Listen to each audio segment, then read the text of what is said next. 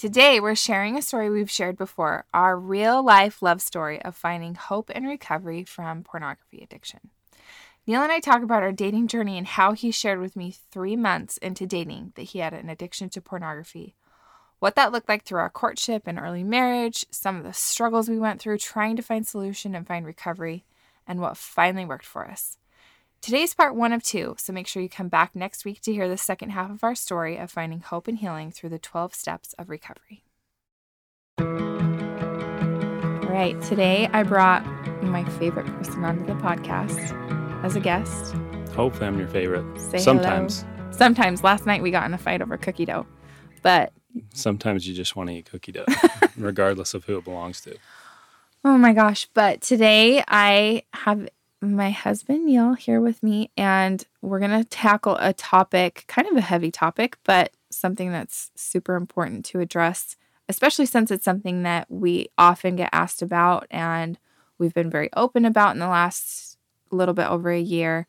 So we are going to talk about addiction today, addiction recovery and solution, finding solution for addiction. Specifically pornography addiction. That's kind of been my struggle my whole life. And then, working that out through the recovery process, as I would call it. The recovery, the process of the 12 steps. Yes. So I'm super appreciative of Neil and his really, like, when people are like, oh, you guys are so brave. I'm like, it's not me. It's not bravery on my part. It most definitely is, though, on Neil's part. And that's part of the steps is step 12. And we decided long ago when we did the steps that once we both got to 12 and were in a position to share what we knew and share what worked for us, we wanted to help people. So that's why we opened up about this a long time ago, but we haven't had the chance to share that part of our story on the podcast. So that's what we're going to do today on Mint Arrow Messages. So let's take it back to 2009 when we met and started dating. Started dating in the fall of 2009, and things were going great at first. I was just very smitten. Neil told me that he loved me, and he hadn't said that to anyone after his mission, after he grew up and became an adult. So I was like, man, this is really like, he is just like my dreamboat man. And then what happened, Neil?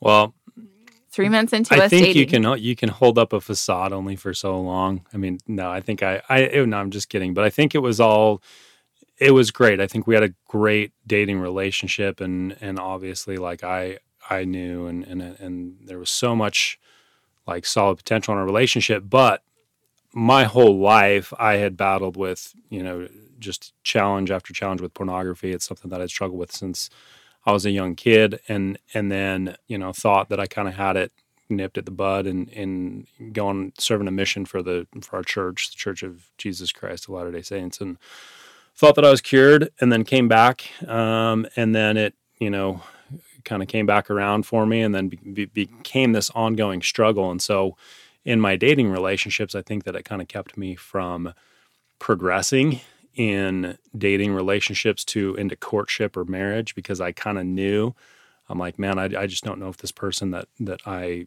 care deeply for is going to accept me. So that was how I was feeling with Corinne. I was like, okay, this is so awesome and she's so amazing, but I know, she has very strong values and principles and testimony of, the gospel and our church and the things that we believe in.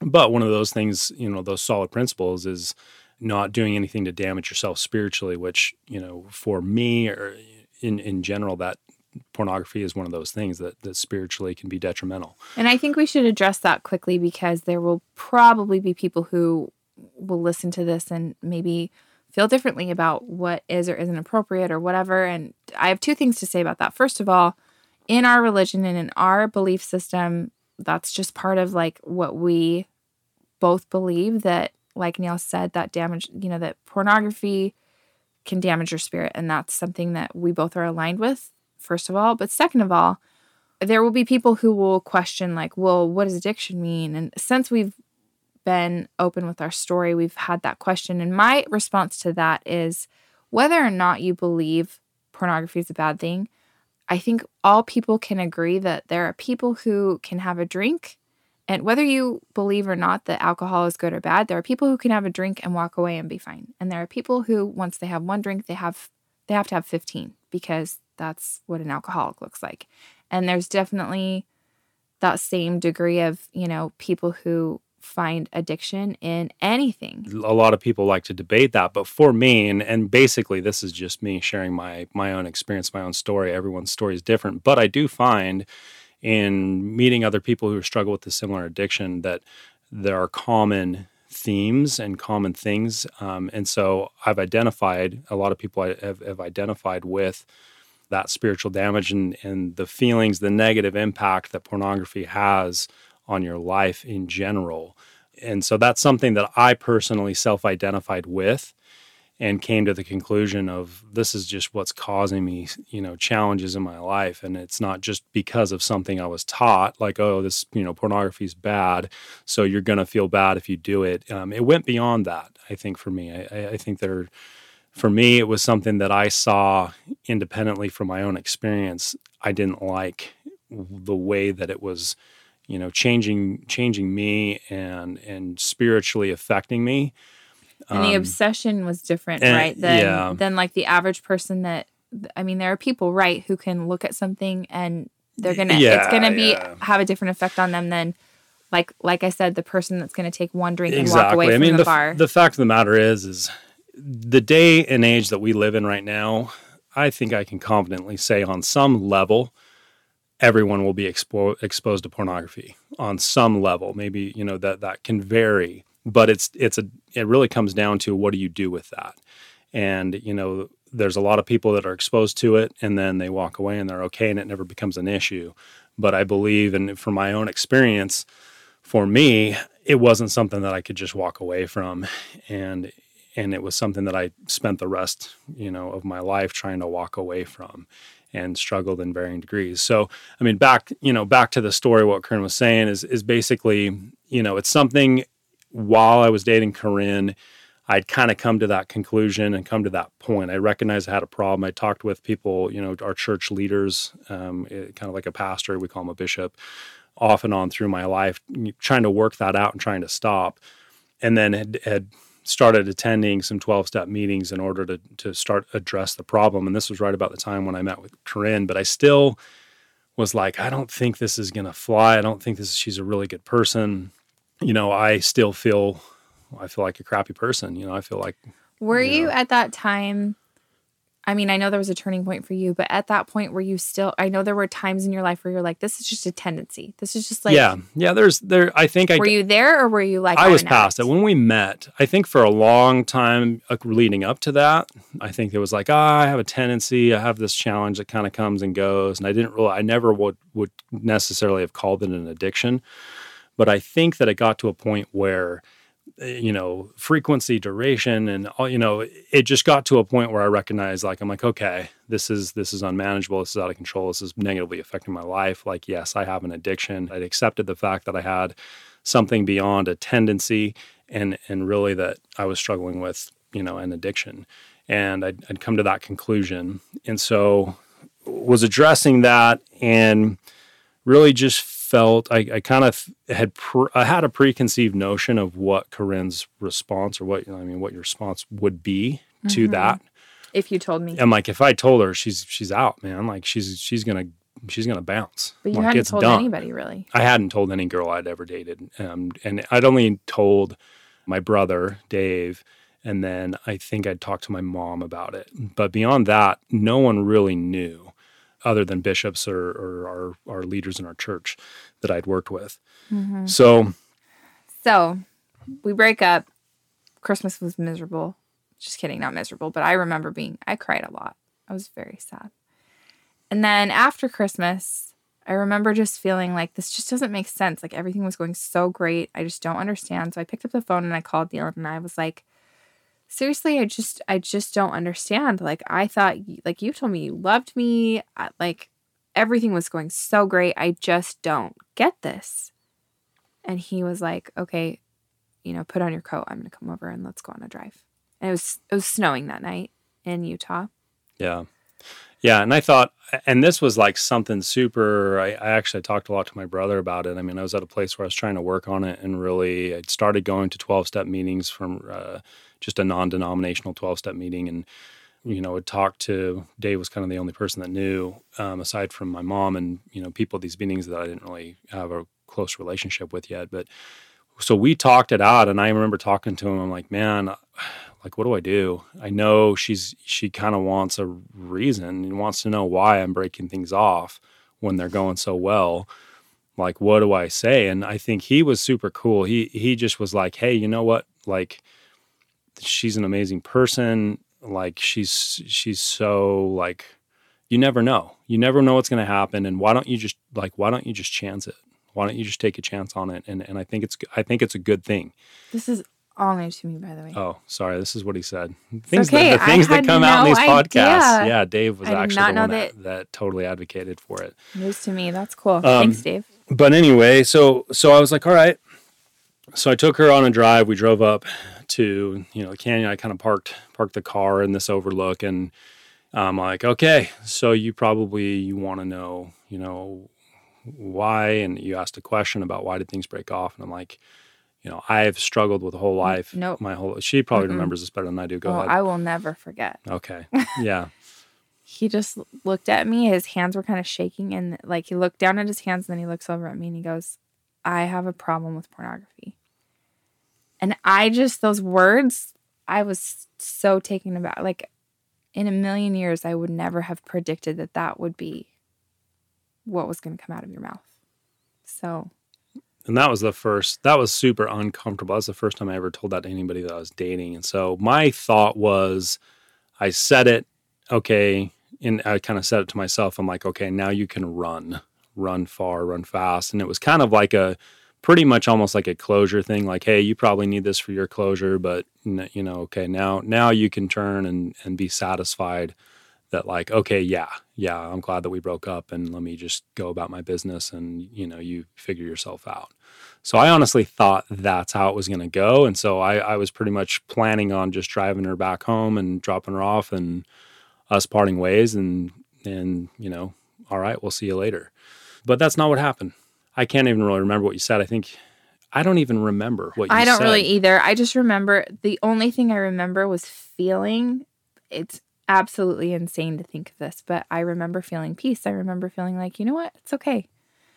And we kind of talked through it, and I asked some questions, and then we kind of decided to start dating again. I don't know. We started dating, and it was very like murky, like muddy waters at first, like not really knowing how to navigate that. Like, was he going to tell me? We tried all kinds of things too, and we would be here all day long if we tried to tell you all the things that we tried. We set up. I'm like, okay, let me check in with you once a week and tell you how the week went, or yes, I looked at something. No, I didn't. Like, we went through that. We went through, I think, and then I'd been going to these 12-step meetings. And so I'm like, okay, well, let me use her as my sponsor. Like, they talk about sponsors or somebody to help you work your program or work the steps. Be accountable to. Or an accountability partner. So let me, Corinne's awesome. And I think that was a whole... We set up like some program that would like alert me if something, whatever, like a website was looked at or whatever. Like, that was a joke. I think it created a lot of unhealthy kind of codependent type stuff in our relationship that just created this kind of cycle of it just was not a good thing. But we didn't even know. Idea. Yeah, I didn't even know what I was just trying to do my best and trying to face a problem. And I'm like, okay, like we're just trying to work together on this thing. Well, and I looked at Neil, and the thing that attracted me the very most to him, I mean, he's an attractive dude for sure, but I hope so. Truly, the thing that attracted me to him the very most was that when I met him, our first conversation, like not our first, he like made some like, joke to me, like when I woke up on the houseboat in Lake Powell with like 50 people about sleeping on the floor. But after that, the first like real conversation where we sat down, hey, who are you? Nice to meet you. What's your story? Whatever. We talked about the gospel of Jesus Christ, our first conversation, and that was so attractive to me that was not something that Neil was ashamed of. He wasn't too cool to talk about the gospel. And I think that because he had a real desire to do the right thing and to overcome this challenge of his and to seek a solution, I was willing to go pretty far with him because I could always feel that his intention was there, like the intention to find solution, but we just didn't find for years. We would try and fail over and over and over. And I think we all through our courtship we were kind of trying to work that component of it out. I became aware of an outpatient recovery program that I started going to, and part of it was the first part of it was like, hey, go with bring your spouse, she needs to be educated. So we were starting to get pretty serious at that point. And so I was like, why don't you just come with me to this thing, even though we're not married yet, but I think it'd be a good thing. And I talked to, a therapist I've been talking to or working with, and he's like, yeah, let's get her in and kind of get some education going. So we started that. And I think for me, I think it was good. I think I learned a lot about the ins and outs and the science behind addiction and how that works and how it affects a relationship and, all of the mechanics, so to speak. And then also a lot of really great tools or things that you can do. And then, you have an ongoing group that you're a part of for, it was a couple of years that I was a part of this group, recovery outpatient program. And so I think that I was working on it, but I still struggled. And it was the most frustrating thing ever. It was like cycles. He would go in cycles of like frustrating, like white knuckle, which means like, like picture like gripping a steering wheel as hard as you can, like trying to not like, I'm not going to do it. I'm not going to do it. And then it's like you do it, and it's kind of like you're riding your bike and you're like, I'm not going to run into this rock. I'm not going to run into this rock. And then you are staring at it and try not to do it. So you smack dab, run into it. And I think for me, that was the most frustrating thing is because I could tell you inside and out, I can tell you what's going on in my brain. When a trigger happens, I can tell you the exact reason why, like I'm frustrated, I'm feeling this negative emotion, like all of these things are being triggered, but I would almost like watch myself go through that whole process and then end up, engaging in the addiction again. And that was the most frustrating thing. It was like having all of the answers to the test given to you, like, okay, these are the 5 questions. It's, answer A, B, C, D, E.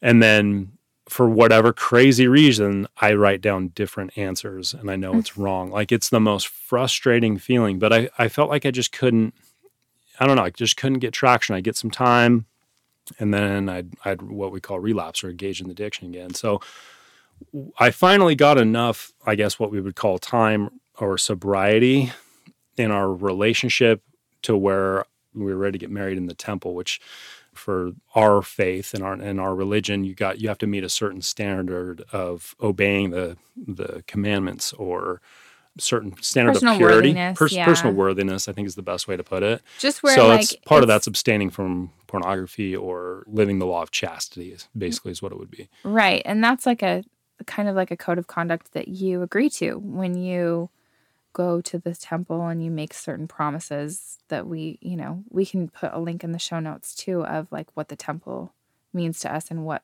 members of our church do in the temple. But that's something that was really important to us. And so we got married in the temple, and I remember being just so happy, so like nothing could stop us from that happiness that day. It was just like pure joy. And it wasn't the most fancy or most expensive or even well-attended wedding but we had fun and I just remember that day just feeling so much joy and feeling like we did the right thing. But it was pretty soon after that, like kind of just I mean, life went right and back that was to normal. That was an awesome. It was a great experience. Like that was so. I think I felt like we had really prepared for it. I felt like I was ready. I felt 100% confident to be there, and I felt Totally. like I knew I was worthy. Yes. And I think at that point I kind of had that thought of like, all right, cool, I'm married now. Like I can turn my back on that. And then obviously like the intimacy part, you can, now that's something prior to marriage, we believe in abstinence. So now, I don't have to be abstinent anymore because I'm within the bonds of marriage. Like pornography should never, it's not going to be a problem again. But I quickly learned and realized that that's not with addiction and with addiction to pornography, like it's kind of for me, it's two separate things. One way is kind of the way it's supposed to be, where it's really about connecting with another person and experiencing that in the way that God had intended for it. And then the other way is really driven by, selfishness and lust and using that part of life in a way to numb out, escape, or it's the same way that you would abuse like a prescription drug.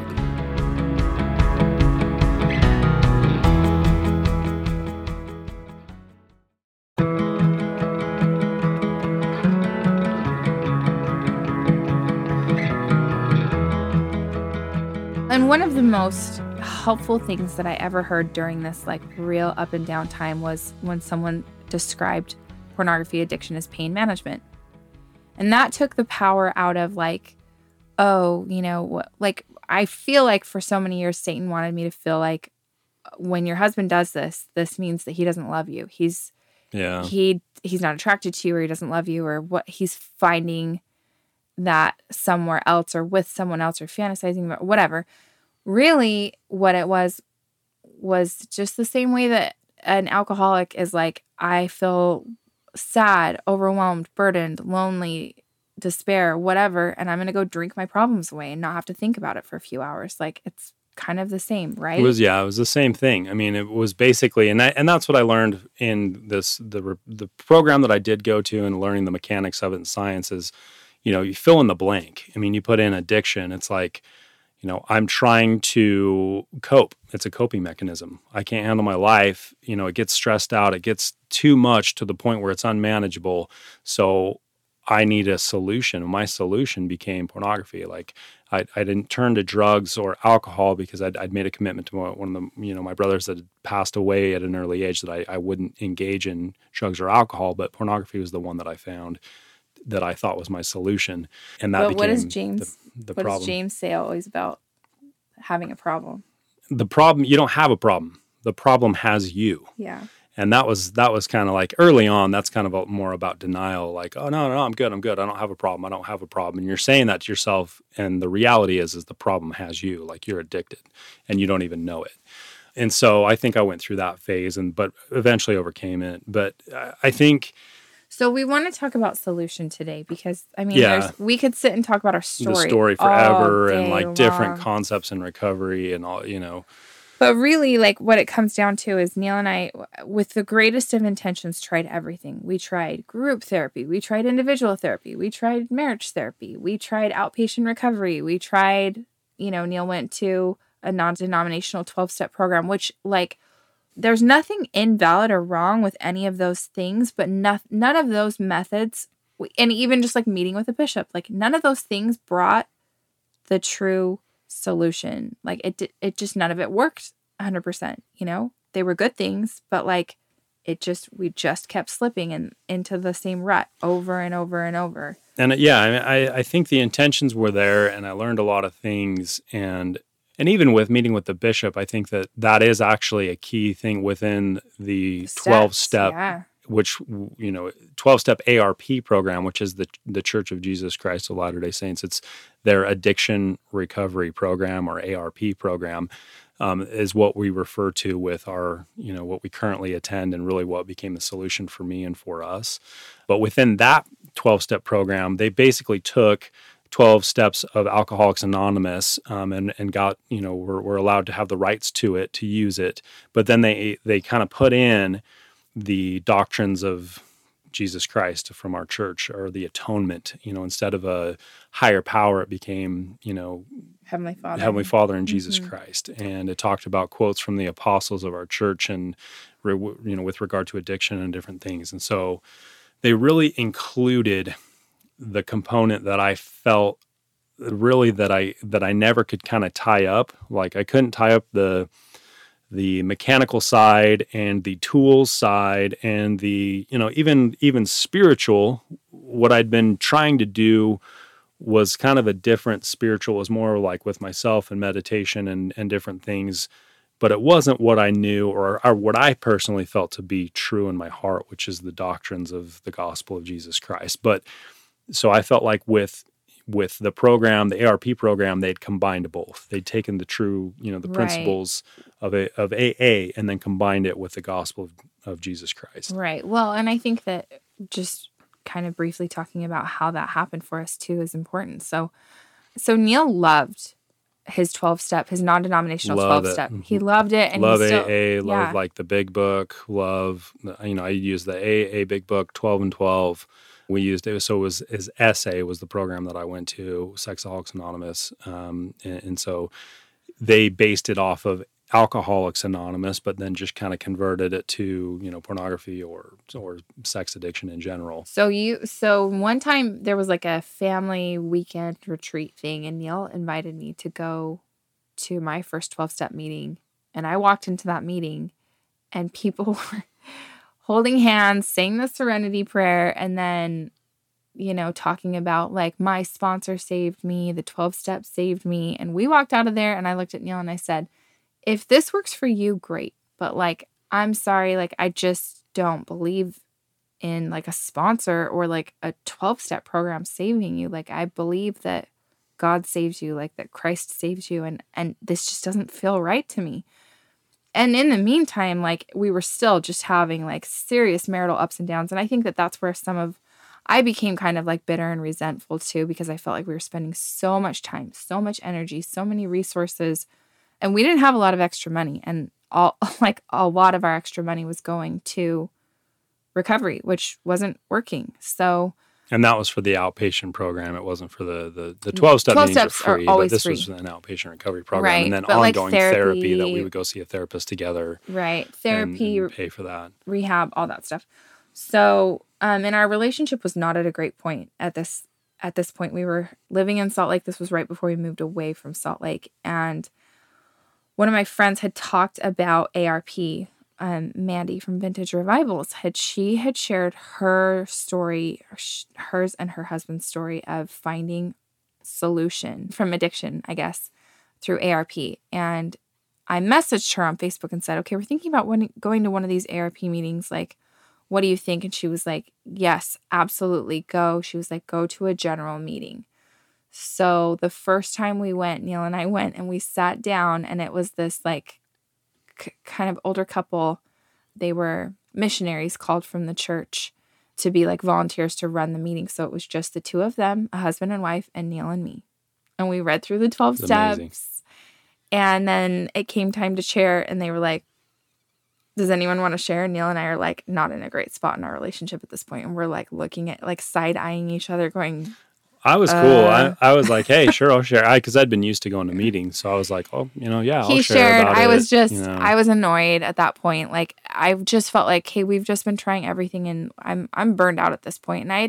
And to be fair too, I was being lied to and a lot of, There's a lot of bad stuff. I mean, yeah, there's the trust pretty much gets burned out. And that was, from me, lying about the addiction, hiding it. No, I'm good. And then lying about it. And then she finds out, oh, you're still engaging in your addiction. And you're not, telling me, but you're telling me that you're okay.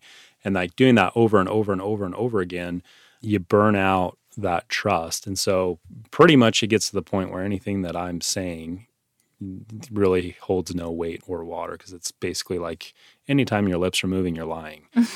And that's kind of kind of with addicts in general. When you're in an active addiction, that's kind of how it is. Yeah. If you're an addict in recovery, totally different. But you're an addict who's in their active addiction, probably doing a whole lot of lying all the time, because that's just kind of the way that goes. So anyway, but going back to that story, we're sitting there in that 12-step meeting. It's really awkward. It's like this elderly couple that is looking at us going, oh, this is awkward. These guys are obviously struggling. And I was frustrated and resentful. But through all of those layers of frustration and resentment, I felt something. I felt the Spirit. And I felt like this is a good place to be. And I knew that there was something right about it. And so we walked away from there and we kept going. We showed up, I don't know, a handful more times, and then we moved to California. And when we moved here, it was hard for you to find the meeting, right? That was like such a frustration to me, because it's like, it's California. It's Southern California, a highly populated area. And there was like one meeting within the radius of like 30 miles or like 50 miles or something. And I'm like, you can't freaking tell me that there's not a need for more than one meeting with all of these people. Like, you're all healed, you're all good. Like, no one's got addiction. Like, I just knew from my recovery meetings that it's way more common than people realize or even know. And so that was frustrating for me, but I finally found one. I found the local one that was actually in our church building, which was initially like a little uncomfortable for me. I'm like, oh my gosh, okay, we're in this new ward and I'm going to roll into this building and, let's sit down and, hopefully It's you on got Thursday night though, not like at church. It's not like it's not same time as during the church on same time Sunday. as church, but you still, I mean, every now and again, like people are looking for ward choir rolling in. Hey, you're like, oh, hey, what's up? Neil, what are you doing in here? No. So it was like, you're just a little weird about it, but it was good. Like, but what I did find there when I started going to that meeting, the guy who ran it, he was like an old time OG AA guy, like Philly, really, from Philly, really rough around the edges, but was like a convert to our church. So he knew the gospel. So he spoke and he used a ton of AA phrases, which I loved AA just because I'd read the big book and been a part of my 12-step program. So I knew that program fairly well. And I loved it. I can't do it. My buddy Jay can do it. If we ever have Jay on. No, I can't. Jay's like the best at it. But he would just speak truth and just hammer it. But he would use the ARP manual that talked about the atonement of Jesus Christ and how the steps are the atonement. And he looped it all together for me to where, so it took that foundation that I really knew. I knew the steps that were developed by, Dr. Bob and Bill Wilson. Like I knew that was super inspired and that those were legit. And that, like, I'm like, this is it. But then our church kind of combined them all together with the gospel. And then he kind of painted that picture for me of how that all looks and how it works and how you work the steps and work the program using the gospel of Jesus Christ, which included talking to a bishop, which included using, what we would call the priesthood authority, through talking to a bishop, and then doing an inventory and all these other things that I'd been doing, but it brought it all together for me. And I'm like, this is incredible.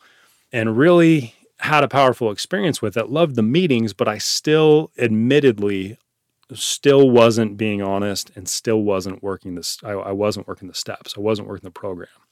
But you came home to me and you were like, hey, I think like these meetings are really good. I think you should go with me. Because when we got to Southern California, I was burned out of recovery and meetings and therapy and rehab and all of that. We had spent years doing that. And I was like, I'm done. If you want to go to these meetings, fine. But like, I'm not doing that. I'll stay home with Annabelle.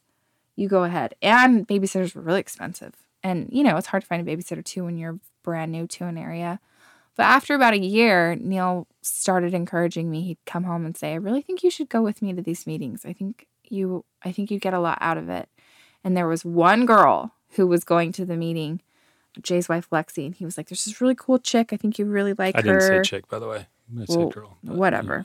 Yeah. Oh, he probably said gal. He's like old school like that. He likes to say gal. But I remember saying that because I'd see there's this younger couple there. They're like a little younger than us and just really cool, really just authentic. And like, but a lot of times in recovery, like I'd run, if there can be like a really negative sentiment, I think, from some of the wives because they've been hurt so badly because it's such an, it's an insult at a really personal level, when you have a spouse looking at pornography or acting out in those ways. So I'd never really come across another wife or, woman in recovery who was so positive and so like, hey, this program works and it saved our marriage and we're together to get to today because of it. And so, Lexi and Jay, my friend that I came to know really well in this meeting, they would both share at these meetings. And I was like, wow, like my wife needs to hear that. Like she needs to hear that, her testimony of it or her experience. And I'm like, I really felt just a strong pull of like, you need to get Corinne to come to these meetings. And so it took a while, but finally you're like, okay. And I think you started coming kind of against your will, but it was rough at first. I would go and just the first couple meetings I didn't even share. I just sat and listened with my angry eyes. I was not happy to be there. Just because I was still actively being like lied to, and there was just crap going on all the time, and it was just frustrating, and I just felt like, okay, here's another thing that's not going to work, but whatever. And then my first share or two was something to the tune of, I don't really like this. I don't really like these meetings. I don't really like any of you. Like, I hate addicts. I don't know if you said I hate addicts, but something close. Addicts, but I was just like, I'm angry and I don't really like being here. And I think this is the worst place we could possibly be. But, you know, we'll keep coming back and hopefully something will work. I don't know. It was something like that. Just angry. And I remember later on Jay being like, yeah, that was so awkward when you would like do those shares at first. But I knew though, I'm like, this is good. Like, it's uncomfortable. Like I kind of like, I'm getting thrown under the bus here, but I'm like, you know what? This is good. She needs to be able to get this out. This is and you're in a room full of other addicts. And that's the thing too, when people are like, oh, I'm afraid to go to like a meeting. What if somebody sees me? It's like, guess what? Dude, we're all in the same boat. Yeah, guys. You walk in and you see somebody you know, they're going to be like, oh, what? You too? Like me too? Thank goodness I'm not alone. You know, like I thought that I was terminally unique here. No, so I think that's one good thing to point out. I was never worried about people seeing me or knowing that about us. I'm just kind of an open book person, and to a fault. I was more that way though, for sure. Neil was that way in the beginning. I really don't want anybody to know, you know. But as we kept going, the layers of resentment and anger started chipping away just little by little, because there's something magic about going to a meeting and hearing the experience of other people. And I don't care how stony your heart is, and mine was pretty stony at the time. If you hear some husband go in there and a grown man starts breaking down, crying and saying, I just want to stop hurting my family and I just want to stop hurting my wife and I don't know how. There's something about that just would pierce my heart. And I was like, it was different hearing the exact same words from someone else that I didn't have an emotional connection to. So Neil would say the same things to me, but I would be like, yeah, right, you care. Like, you just keep doing this to me. If you cared, you would stop. But to hear someone else with a broken heart and a contrite spirit come in and say, like, I want so bad to quit hurting my family and I just can't figure out how. That just shook my soul. And then I would hear James, the group leader, share. And some of the things that he shared also just rocked me. And I remember one time he was talking about how you need a sponsor and how you need somebody to walk you through the steps who's been there, who can lovingly give you direction and tell you what you need to do to be able to find solution. And he was like, if you can't find a sponsor, I'll do it. I'll be your sponsor. And there was something about his humility and his genuine, just like, he just wanted to help people. And I was like, there's nothing here about this. Nobody's making any money. There's no ulterior motive other than just trying to help people find solution. And I just felt it. There was just something so true and so right about it. And there was a guy who used to go to the meetings. Like, he'd come in with kind of this crazy energy, but I remember him saying something a couple of times that just hit me so hard, where he was like, everything you need in this life is free. You can get baptized for free. You can get married in the temple for free. And you can get sober for free, was the last thing. And just, there was, even if you don't totally believe in that, like, I don't know, for me, there was something that about when he would say that, I was like, this is right. This is it. And there was also something about the truth of those 12 steps that really do work for me, combined with the gospel of Jesus Christ. And we would read the steps every week, and we would talk about Jesus Christ, his atonement, our Heavenly Father. And I was like, it feels right. This feels right. Anyway, so we kept going, and I started to love the people in those meetings. Even though I still had anger and resentment toward Neil and toward the addiction, I started to just feel love and compassion for other people who were struggling with the same types of things. And I think I had the same thing too. Like, as other wives, like, more kind of wives of addicts came in, and I would had a similar experience where, like, once I heard them share and express hurt in the same way that Corinne would, like, you would express hurt, I'm like, wow, it's not just me. Like, that, my actions are having this effect on my wife, and I'm hearing it from another person who I'm not directly connected to or married to. So it gave me that perspective, to where I think that helped my part of our relationship heal a bit with, and it was kind of just a cool format that it enabled that to where it was a safe place to share those feelings of hurt, frustration, or victories or successes, which you focus on the solution. It's not just like a dumping ground, but also in hearing other people's experiences, there's just something very healing about it. Hope, HOPE, hearing other people's experiences. That's an acronym that one of the group leader at this meeting would throw out. He always throws out these acronyms.